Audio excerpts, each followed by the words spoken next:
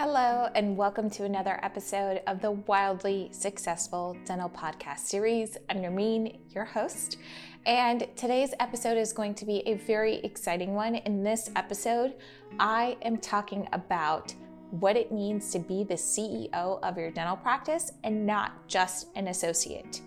Okay, so that might sound like a bunch of very complicated words, but I'm just going to give you some examples here so that you can really understand what I mean by this. So if you have been a practice owner who comes in, looks at the schedule, does the chairside work, puts your tools away, and then goes home. And then you file your taxes once a year, you hire some people every so often.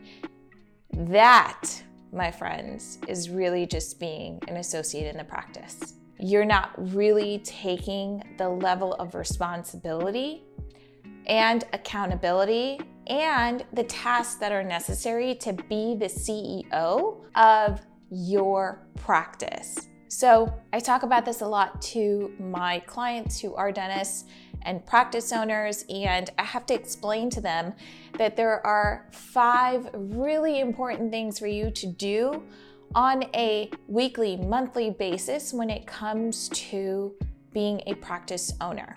Because the reality is that you as a practice owner, you as the president, you as a person who's writing the checks, who's paying the bills, who's paying the taxes, whose name is on the door, is 100% responsible for being the CEO of your dental practice. Being the CEO is the one role that you cannot outsource to anyone. It is yours and yours only, and it's not for anyone else to take responsibility for. I know that sounds a little harsh, and I don't know what you were told when you were in dental school, what you've heard at dental conventions, but this is the truth.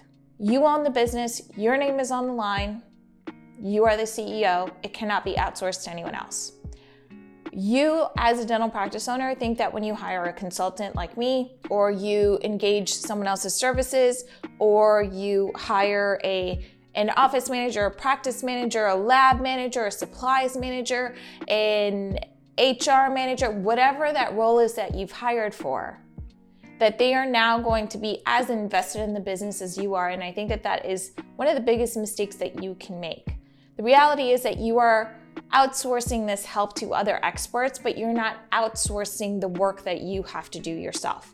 You still have to do work. It's just you have experts coming in to help you, but they're not doing 100% of the work. They're doing a lot of the heavy lifting, but you still have to be involved in the process. Now, when I see practice owners who spend no time in their business, no time looking at their books, and then they wonder why their patient retention is so low, why when they go to sell their business, it's not being valued at the amount that they thought it was going to be valued at, it's because they haven't actually truly stepped into the CEO shoes, okay?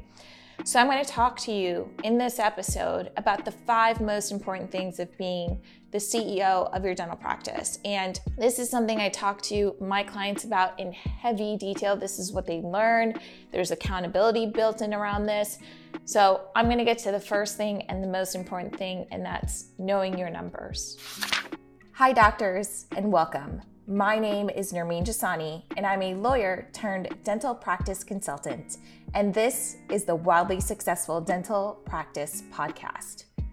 I help dental practice owners like you create a wildly successful dental practice, one where they're not just the associate in their practice, but they're also the CEO.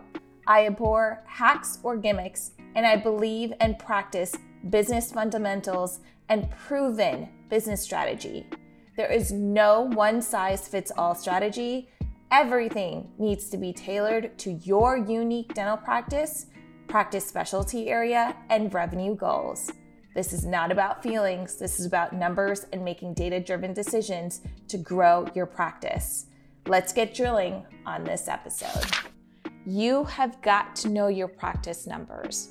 You have got to know them at the beginning of the month, at the middle of the month, at the end of the month. You got to know what you're collecting, what you're producing, who's your top producer, who's your top patient, what's your patient conversion rate from first phone call into third visit.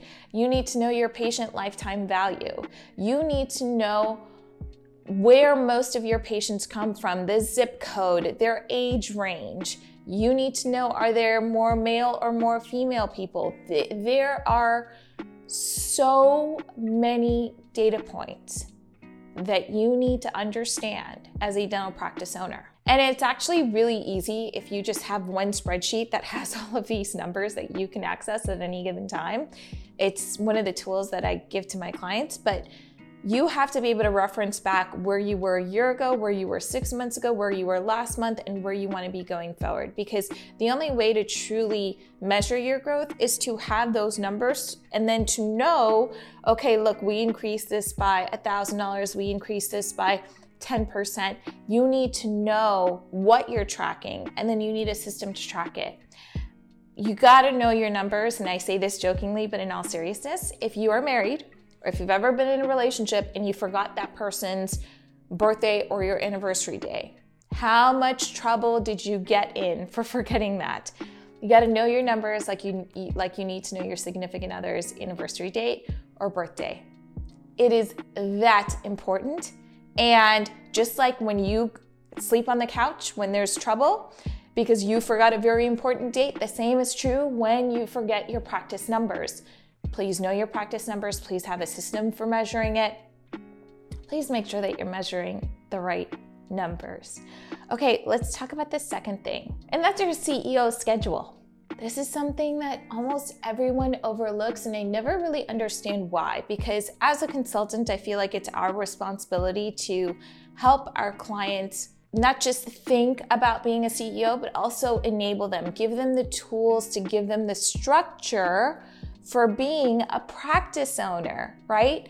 Okay, so what I do with my clients is a calendaring exercise where we go through and we look at the month and we say, okay, what day of the month are you gonna look at the finance numbers? Okay, this day. Okay, what day of the month are you gonna review all of your practice numbers? Okay, on this day. What day are you gonna review your marketing numbers? Okay, on this day. We get all of that calendared in a paper calendar, and then all that information gets transferred into their business calendar, whether it's their phone calendar or their Centrix calendar, whatever that is, but it needs to live somewhere outside of that piece of paper. Giving that kind of structure around these are the days when I'm going to review it makes sure that that happens, right? Because part of being a CEO is not just doing a great job chairside. It's not just hiring the right people. It's taking the time to step back and look at your practice from a bird's eye view. Do you know why it's so important for you to have a CEO schedule? Because everyone else in your practice is in the weeds of your practice. Your practice manager is making sure that supplies are there, that patients are happy. Maybe sometimes they're doing some legal work for you, and they are making sure that people are being onboarded effectively, that training is going well, that the staff is getting along. They're making sure that, bills are paid, and they're already doing 800 things, and they're in the weeds of the practice, right? Your dental assistant, that's the same thing. They're in the weeds of the day-to-day practice. Your front office, in the weeds of the day-to-day practice. The only person whose responsibility it is to get that CEO view, to get the CEO numbers, to truly act like the CEO is you. So you have to do whatever you can do to make sure that you are taking the time in your calendar, in your monthly, in your daily, in your weekly, to give yourself the space and the opportunities to do those behaviors and tasks. Now, is this a behavior that you are going to learn overnight? No, absolutely not. When I work with my clients, I know that this is something that needs to be reinforced time and time again, because it's not something you were ever taught in dental school. They didn't teach you what numbers to look at. They taught you what teeth numbers are, right? And they taught you the quadrants on your face, and they taught you everything about the art of dentistry, but you did not learn the art of being a business owner.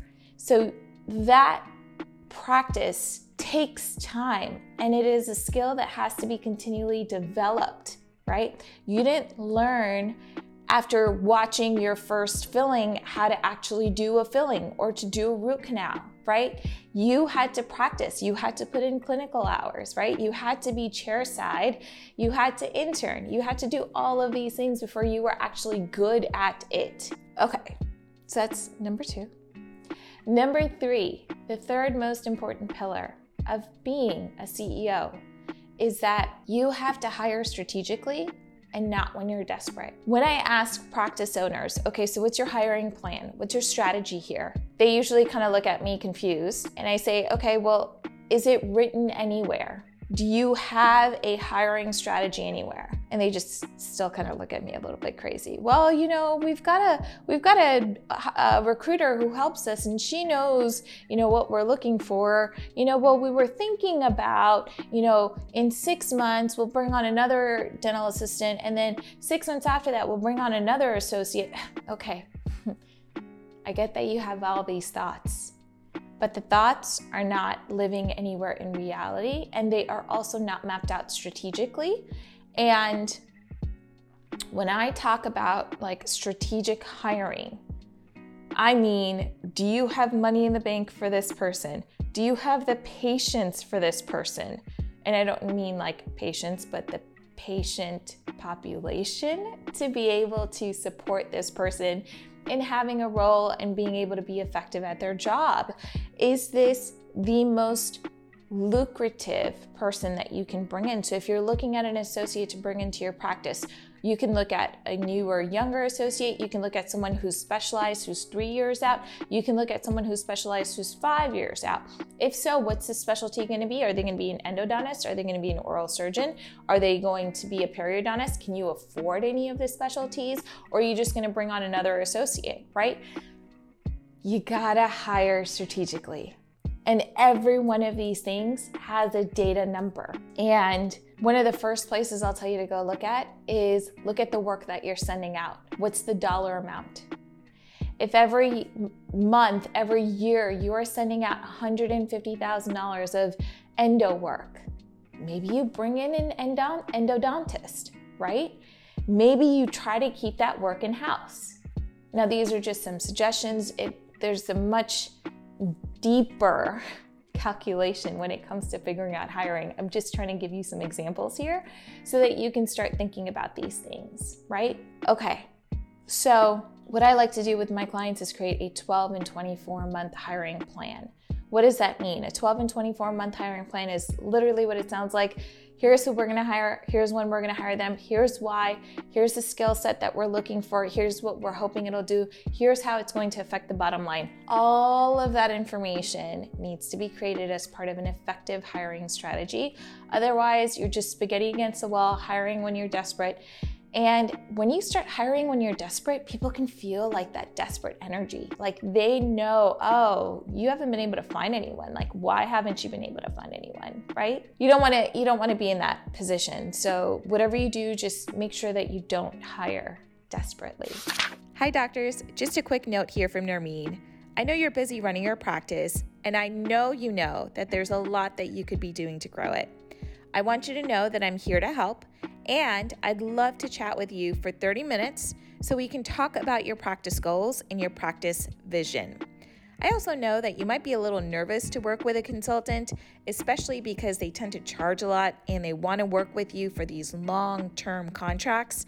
I'm not like that at all. And if after talking for 30 minutes, you decide that you want to work in just a small bite-sized way, we can do that through a Dave strategy, and it's exactly what it sounds like. It's a day, and we work together for 5 days, and then I check in with you after 30 days and then after 60 days to see how things are going. So no long-term commitments, no overpriced consulting here, just good old strategy to grow your practice your way. If you're interested, take a look at the link below, and you'll be able to schedule a call with me to talk about the Dave strategy. I look forward to helping you. All right, so let's talk about pillar number 4. And we've talked about this already in a previous episode, but it's your patient experience, right? You've got to make sure that you have an amazing patient experience. even if you don't have a fancy office, even if you don't have a fancy location, that doesn't mean that your front desk has to have attitude to your patients. That doesn't mean that you are permitted to have extra attitude to your patients. Patient experience is everything, from the first phone call to where they're going to park their car, to how they're getting into your office, to how quickly you're taking them to the back, to what you're like when they're in your chair, and to how you are checking them out. All of that is part of the patient experience. And if that system is broken, it doesn't matter how many new clients you get in, because for any new client that comes in, they're just going to get churned because you have a poor patient experience.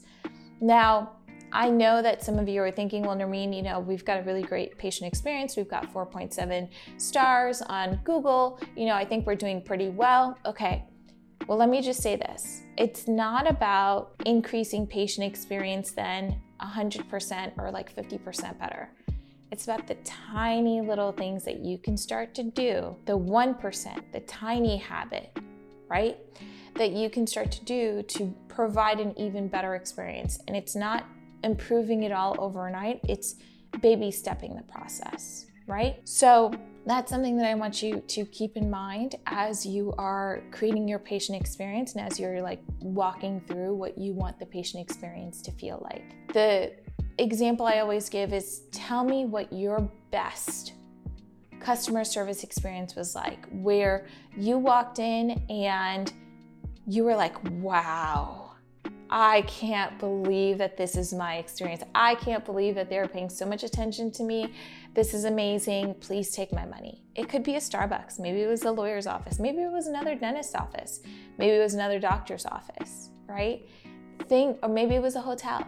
Think about that patient experience and really just think about what it was about that made you want to come back. And then try to see if you can pull the elements out of that experience to try to build what you want your patient experience to feel like. All too often, I know this especially is true for the older dentists who just don't value the patient experience as much. And I understand that. There is a reason why they don't value it. But the reality is that in 2022, we are living in a highly digital society where everything is shared. So you can have Google and Yelp completely take your business down, where not one person will call you because you have poor reviews. You can do all the ads that you want, but if you have 3.8 or less than 4.5 stars on Google, they're not going to want to come in because they can research all of this information for themselves. We have a very educated patient and client base right now. So you can't get away with the things that maybe dentists from older generations might have been able to, right? You have to make sure that your office, that your staff, everything is amazing, that your bedside manner is amazing, right? I will tell you that when I was younger, I had a dentist who, it was the worst experience ever. I felt like I was yelled at constantly. When she would do an exam, and she would keep my mouth open with a rubber dam and, she'd be in there doing the work. And then I would finally get to close my mouth and I would just make a comment, wow, my mouth is so dry. And immediately she took it as a complaint. She took it as, well, I can't keep your mouth dry when it's open. And I was just like, whoa. And this is me as a kid who's hearing this. So I definitely 100% want you to be cognizant of your patient experience, of how you are with them and how your staff is with them. Okay, let's get to pillar number 5. And I think this is sometimes the most lost, but also maybe even the most important. As a CEO, you have to be able to make decisions for your business and you have to be able to make them fast. What do I mean by that? Okay, every day you're going to have at least 7 to 15 decisions that you have to make as a CEO. What does that include? Are you going to hire a new associate? Who are you going to hire next? How much are you going to pay them? Are we going to move our office? If we expand, where are we going to expand? Are you going to give this person a raise? If so, what is the raise amount going to be? Are you going to do employee reviews? If so, when are you going to do them? Are you going to bring on a new lab manager? Are you going to find a new supplier? Are you going to switch from Dentrix to Eaglesoft? Are you going to start texting your patients? Are you going to build a new website? I mean, all of these things are just coming at you, right? And you can't control the pace of them because they're just coming at you. And if you don't have your CEO schedule set up where you have like a decision day involved, which is a day when you're going to make all the decisions in your business that you keep putting off, that you're not ready for, that you don't have the mental bandwidth to even start to think about, then I think that decision day is an important thing to add to your CEO schedule. And I also think that you being able to effectively make decisions is incredibly important, right? You have to get to a place where you're using whatever decision matrix works for you. There's a bunch of them. There's the Eisenhower one. There's looking at it from a SWOT analysis. There's a lot of different ways. If this is sounding like gibberish to you, it's okay. I totally get it. Just reach out to me and we'll work through it. But you've got to be able to make decisions and you got to be able to make them fast. Do you know why I say fast? I work with a lot of practice owners who say, you know what, I'll bring on an associate, but not now, maybe in 6 months. 6 months go by. You know what? I don't know, maybe I'll bring them on in another 6 months. Another 6 months go by. They keep delaying making these decisions, right? Same with social media. I think I'm gonna hire a social media person and I'm just not sure. And so you talk to a bunch of people and then you're like, yeah, I don't really know. And then you don't make a decision. You know, not making a decision in your business and in your practice can really be lethal sometimes. You need to get in the habit of getting comfortable that your decisions are not end all be all, right? You can hire an associate and then you can fire them. Will it be easy? No, but it's something that you can do. I find that most of my clients feel a lot of anxiety around decision making because it feels like it's a final choice. So if there is a decision that you are thinking about that's been sort of brewing around in your head that won't go anywhere, that's taking all this mental energy, I really want you to think about from a perspective of this is not a final decision. And if it wasn't a final decision, what decision would you make, right? Moving into a new office, by the way, is not a final decision. You can say that you want to move in, try to look for places, find a realtor, negotiate the lease, find out that it's not going to work, and that's okay, right? It's just so often we feel like everything is like this final decision, and it's not. It's not an end-all be-all. I mean, we live in a time where even getting married and having kids is not a final decision, end-all be-all thing, right? So I really just want you to keep that in mind and have it give you some perspective of this is not end all be all. I mean, heck, I went to law school and I thought that was an end all be all. I'm going to be a lawyer for the rest of my life. And that's certainly not the case. I still have my degree. I still have my license, but I don't actively practice, right? So I think that you really need to start getting out of this, like, this is a final decision and this is the decision that it's going to be. And I'm never going to want to make a different decision ever. So yeah, okay, that's everything for the 5 pillars of being a CEO. If you find yourself listening to this and you're like, wow, Nermeen, that's just not me. This sounds really great. Please tell me more. How do I do these things, right? Because if you don't do them now, in 5 years, you're still not going to have these skills to actually be the CEO of your practice. So I invite you to have a chat with me. It is a no obligation phone call, right? And we'll talk about your practice and we'll see, if working together is even a good option for you, because it could be that it's not the right option.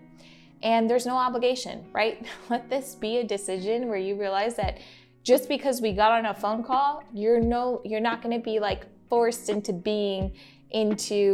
working with me, right? Okay, that's everything for today. Thank you for listening in, and I cannot wait until the next episode, which I know you're going to love.